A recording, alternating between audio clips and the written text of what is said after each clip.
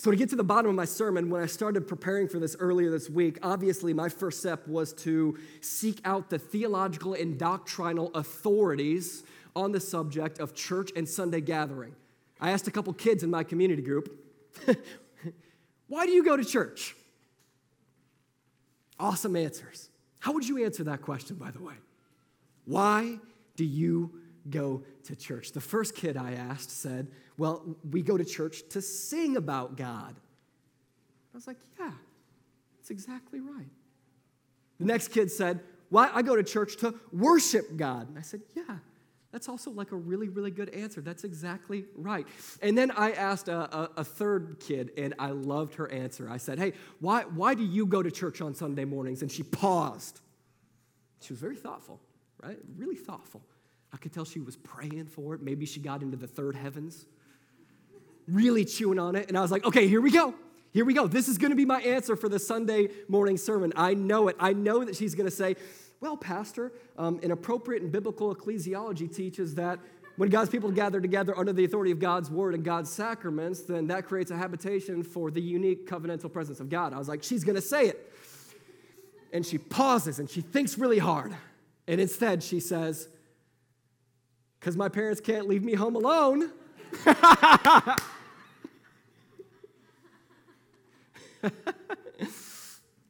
The theological authorities on ecclesiology, kids, right?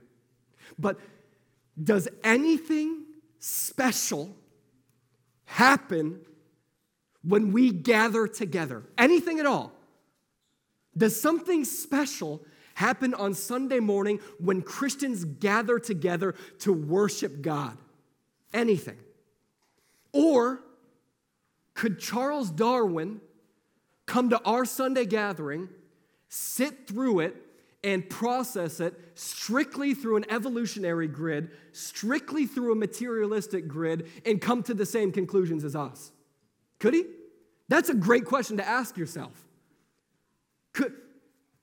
If an atheist were to sit in our Sunday gathering and experience it with us, would she experience everything that you experience? Would she think the same thoughts that you think?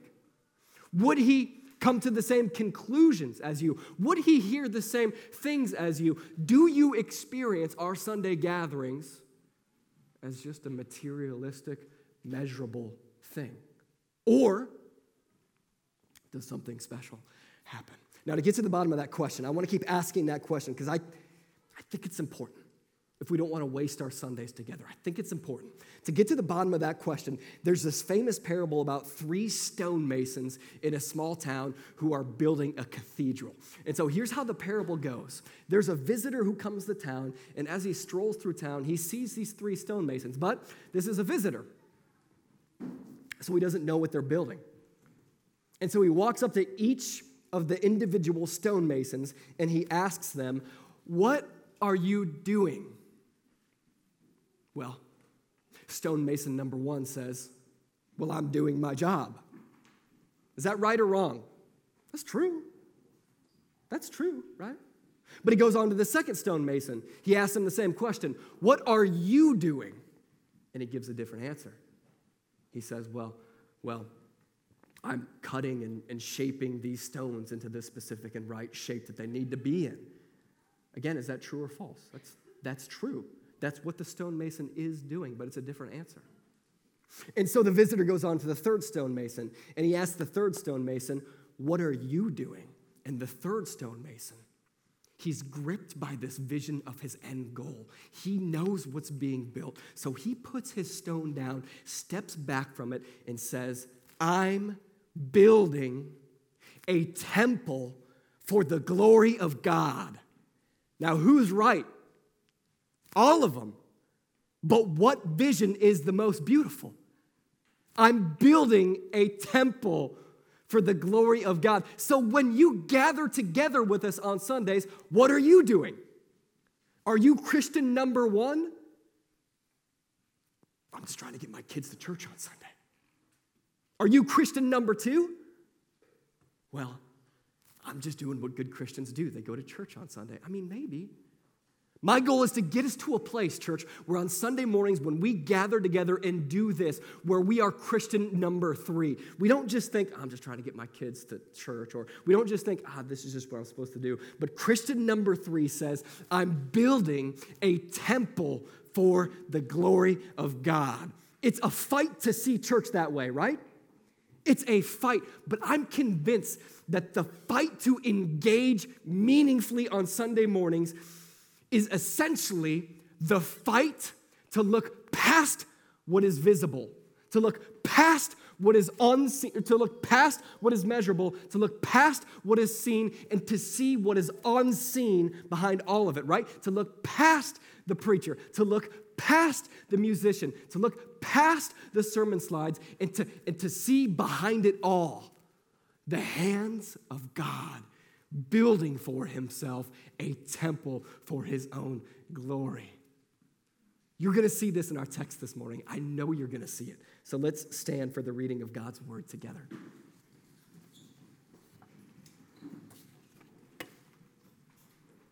So Paul in Ephesians 2 is writing this early church, and in verse 11 he says, I like how he starts it. Remember, church. Remember, Frontier. Remember, Gentiles.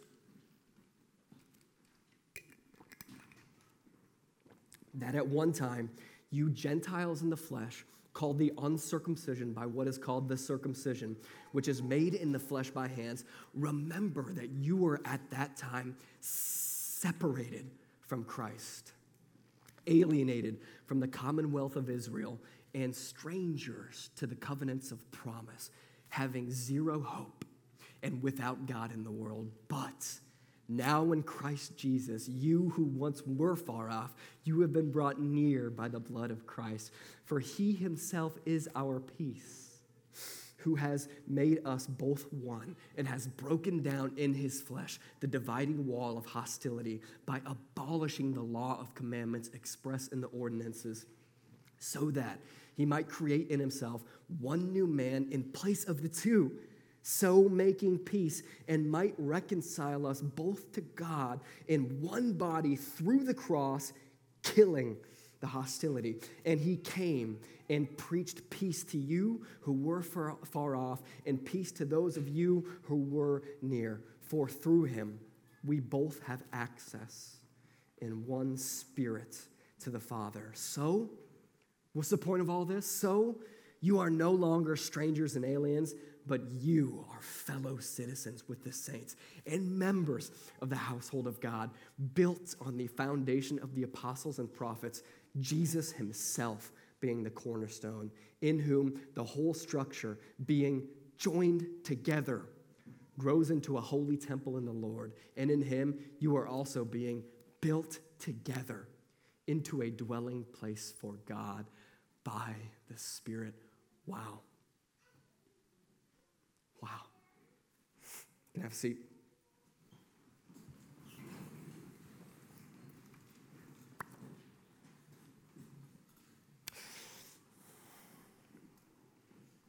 So I pray that none of you feel or experience what I'm about to describe to you, but I think that a lot of you guys do.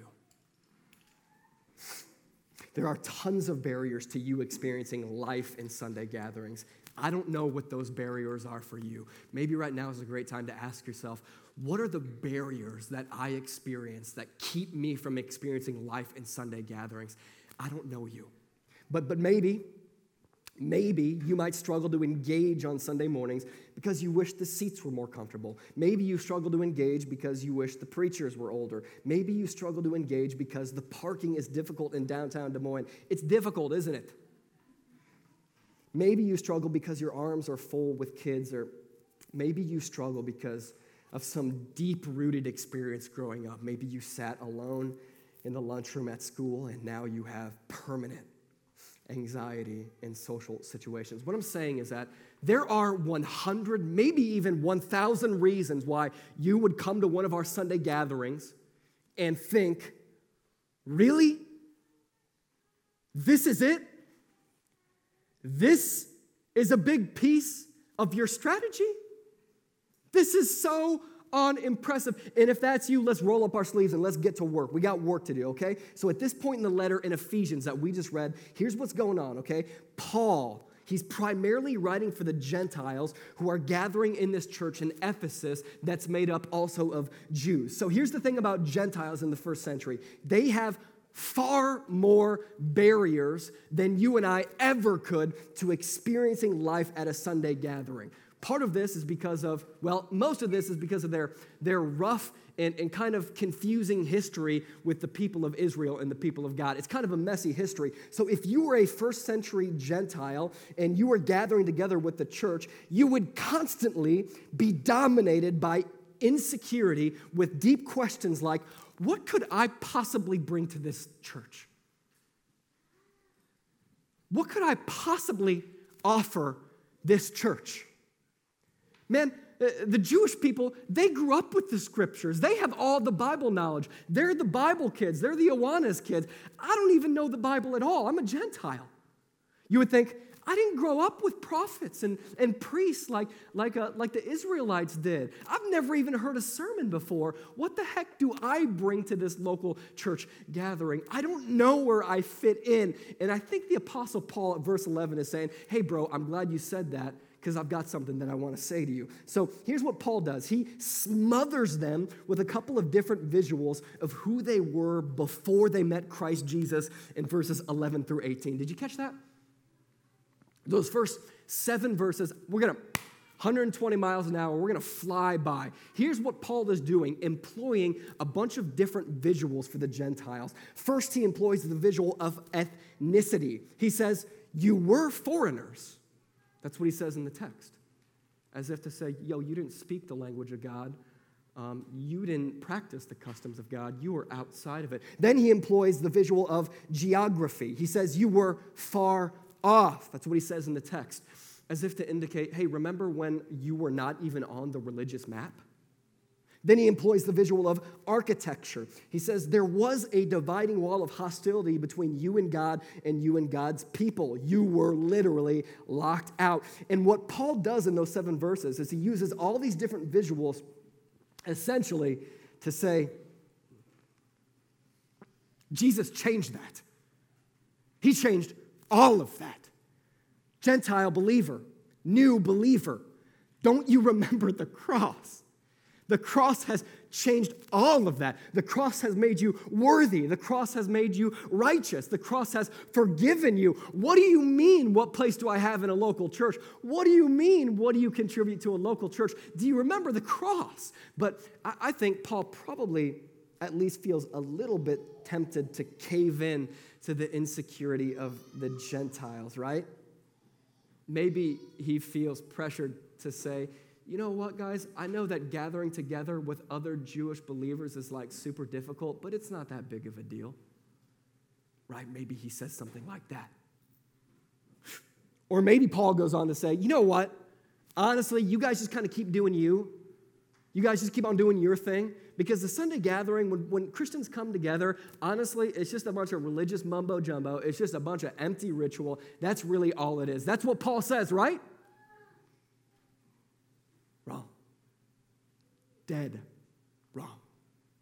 Look closely with me at verses 19 through 21. Fellas, I think we'll have this up on the screen.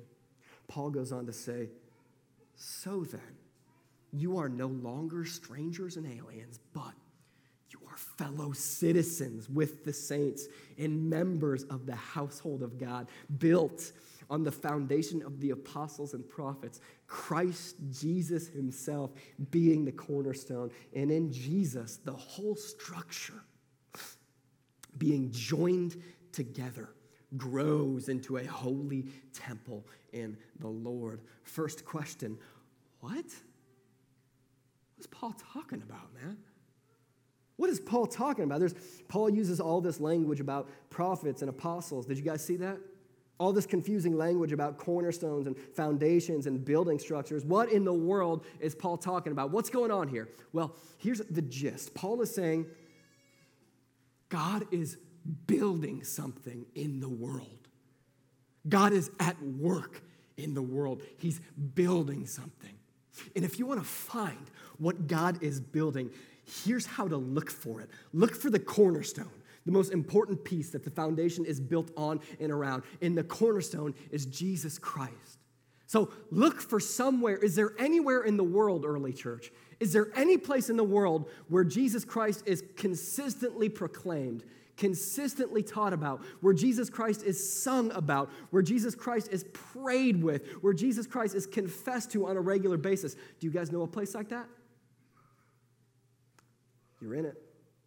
And so Paul says, you know what? And once you find the cornerstone, look for the foundation, particularly the foundation of the apostles and prophets. So again, is there any place in the world, anywhere in the world, where the New Testament prophets and their teachings, the New Testament scriptures, and the Old Testament scriptures are consistently taught and obeyed? Do you guys know a place like that? Paul says that's what God is at work doing. That's what God is building. So like if you're a reader with half a brain right now, you're thinking, well, that sounds pretty good. God's building something in the world? I want to join him. How do I get involved with this great work? How do I build? I'll do anything. If you're a Gentile, you're thinking that, man. Like I'll go to Ace Hardware. I'll pick up the building materials. What do we need? What are we building with? What are we building with? Straw? I'll grab some straw. We building with bricks? I'll grab some bricks. We building with concrete? I'll grab some concrete. What are we building with? Because I want to be part of it.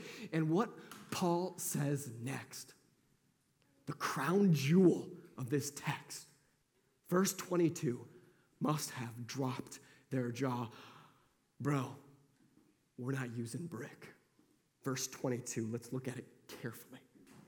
In him, in Christ, you also are being built together into a dwelling place for God by the Spirit.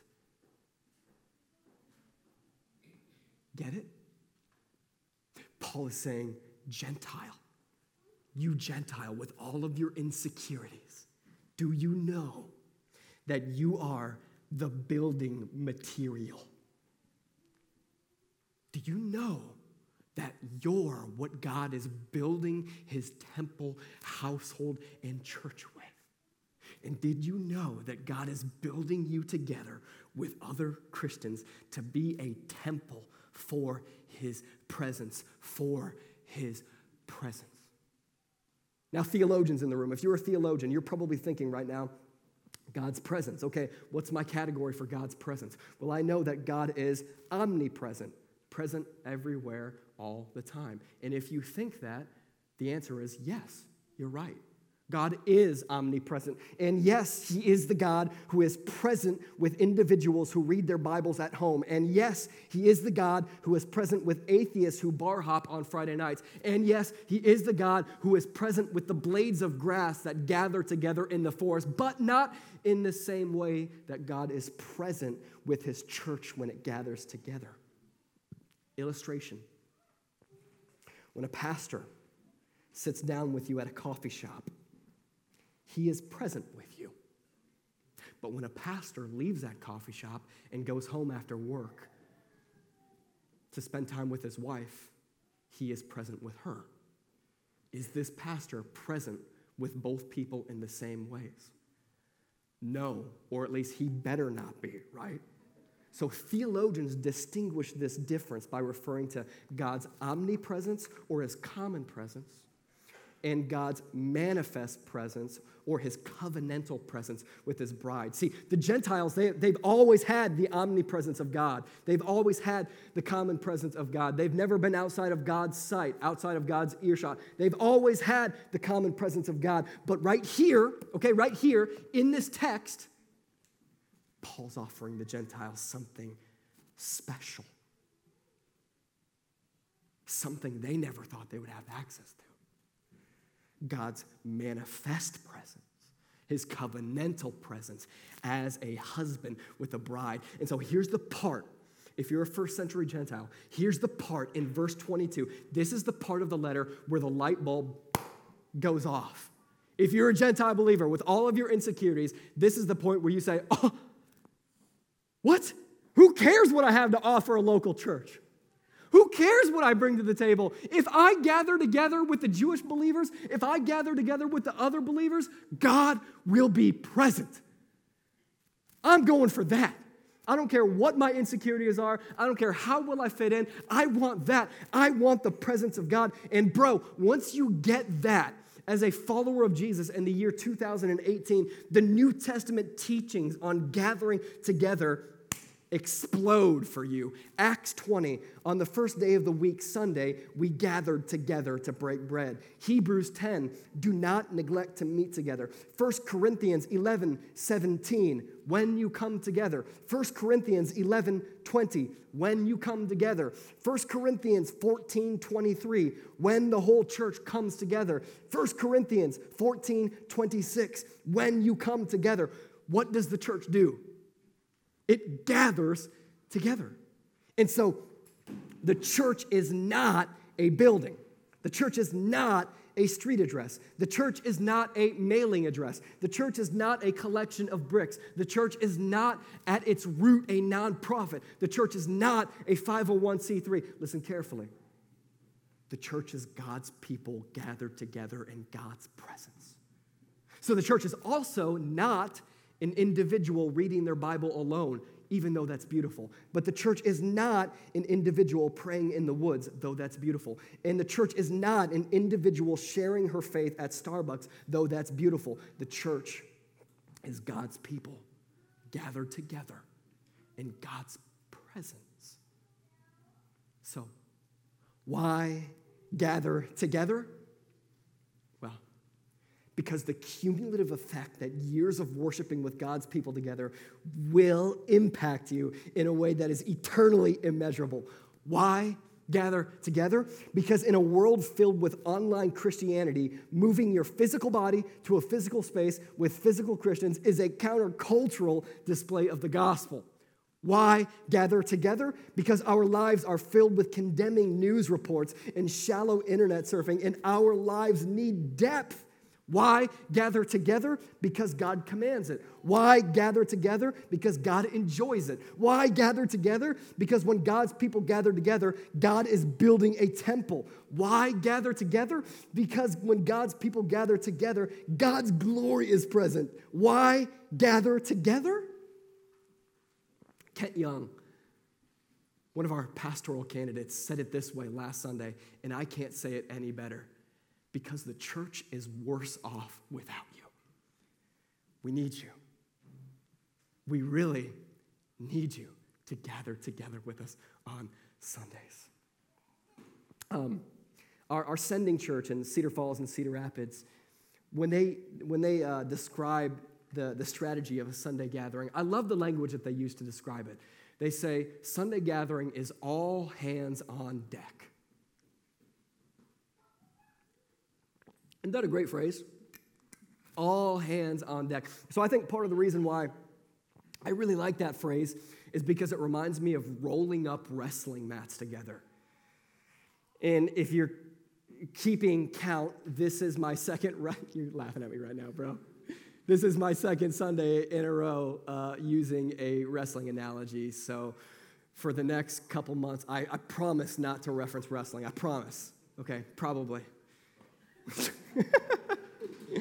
But the thing about a wrestling mat is these square wrestling mats, if you've ever seen a wrestling meet, they're just these like big single chunks of disgusting foam that wrestlers wrestle on top of. Without it, you don't have wrestling. You need the mat, but it's this chunk of foam that absorbs all of the sweat of the wrestling match, you know. And even saying that, I feel like you can smell it. Can you smell it? It's just disgusting, right? It's hard work, these wrestling mats. And whenever the wrestling meet is over, it always takes the entire team. They get so heavy.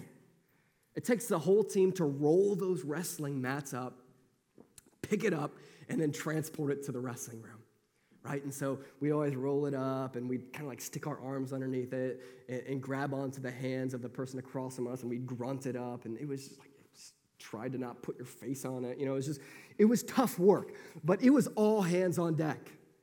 If a single person broke that grip, if a single person let go of that corner, this huge wrestling mat hit the gym floor and unrolled, and it was all for a loss.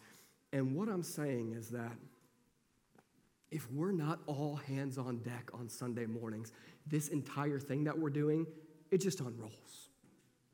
It does.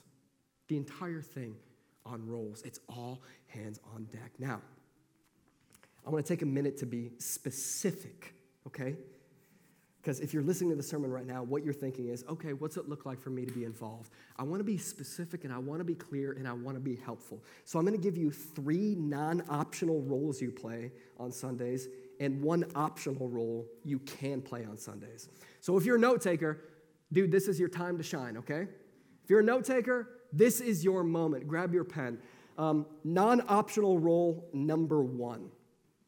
We need you to view yourself as part of our preaching ministry.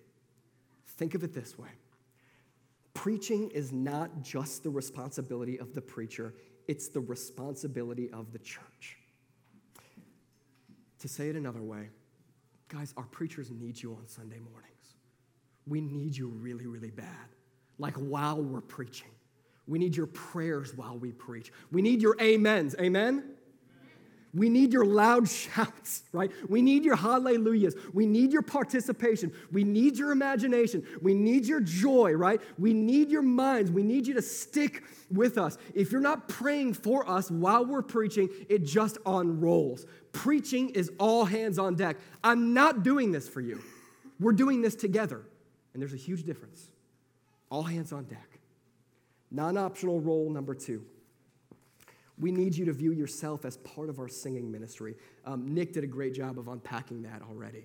He said, part of the reason we gather together isn't just to sing worship to God, although that's definitely true, but it's to sing worship to one another. In fact, this is the way the Apostle Paul says it later on in the book of Ephesians. He says, speak to one another with psalms, hymns, and songs from the Spirit. So when Paul thinks about Gentiles and Jews and the church gathering together, he thinks about people singing to one another. Again, singing is all hands on deck. Non-optional role number 3. If you're a Christian, we need you to view yourself as part of our communion time, as an important part of our communion time. So practically, what this can look like is, fellas, if you are married, if you have a wife, lead her in our practice of communion. Before we take communion together, take a moment to hold her hand. Take a moment to put your arm around her. This isn't quiet time. Pray with her. Encourage her. Share with one another what God is doing in your lives before you take communion. That's important. Or maybe you're a parent out there. If you have children, lead them.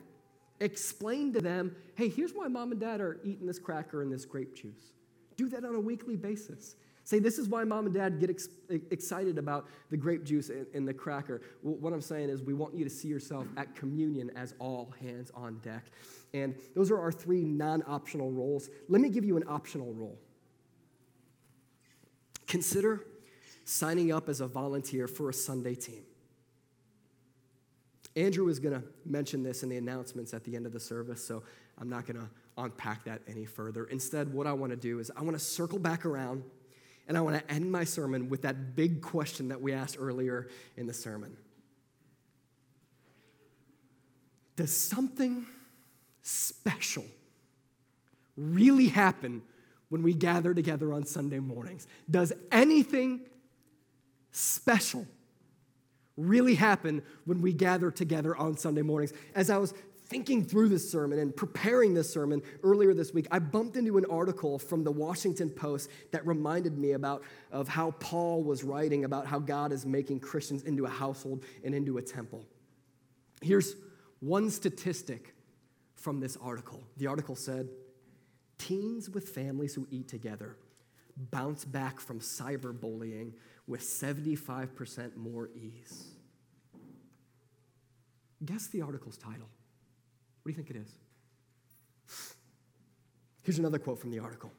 A daily mealtime gathering together is like a seatbelt for traveling the potholed road of childhood in all its dangers.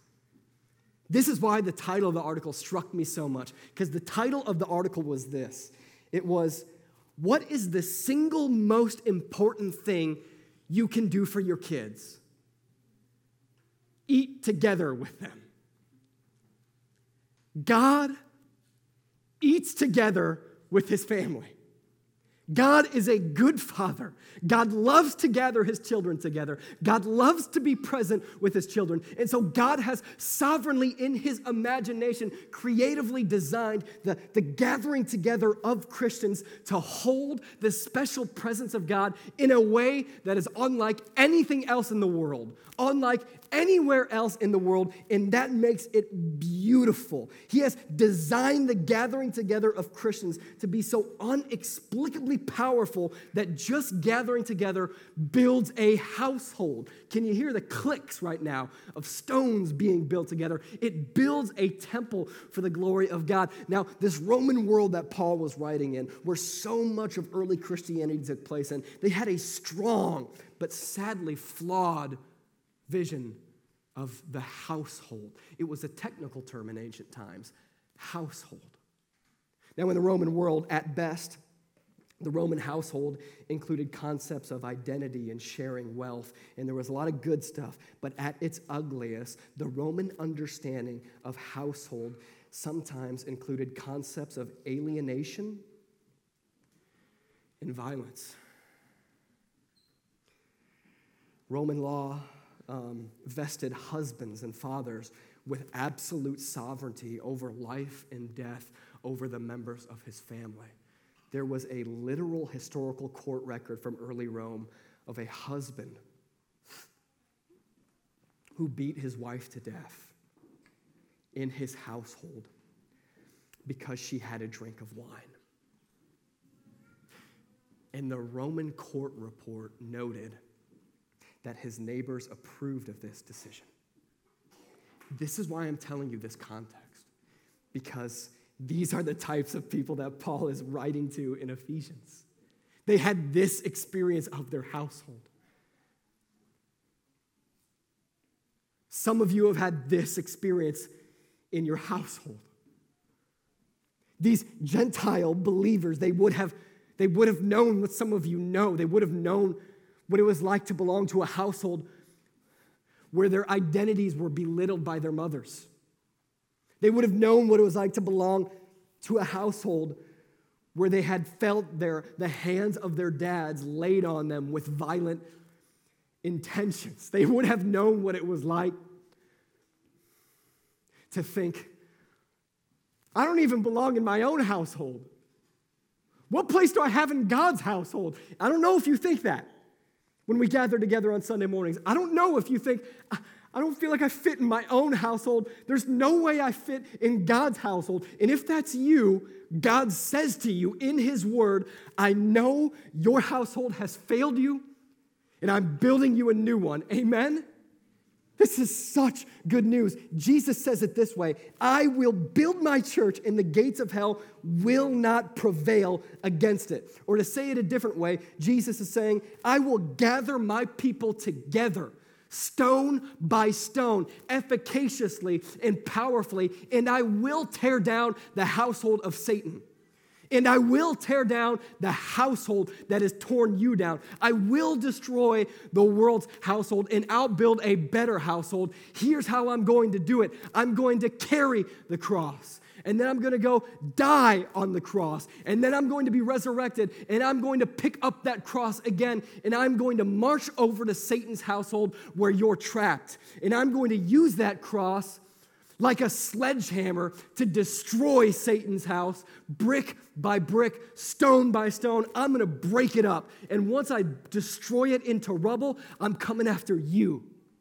I'm calling you by name.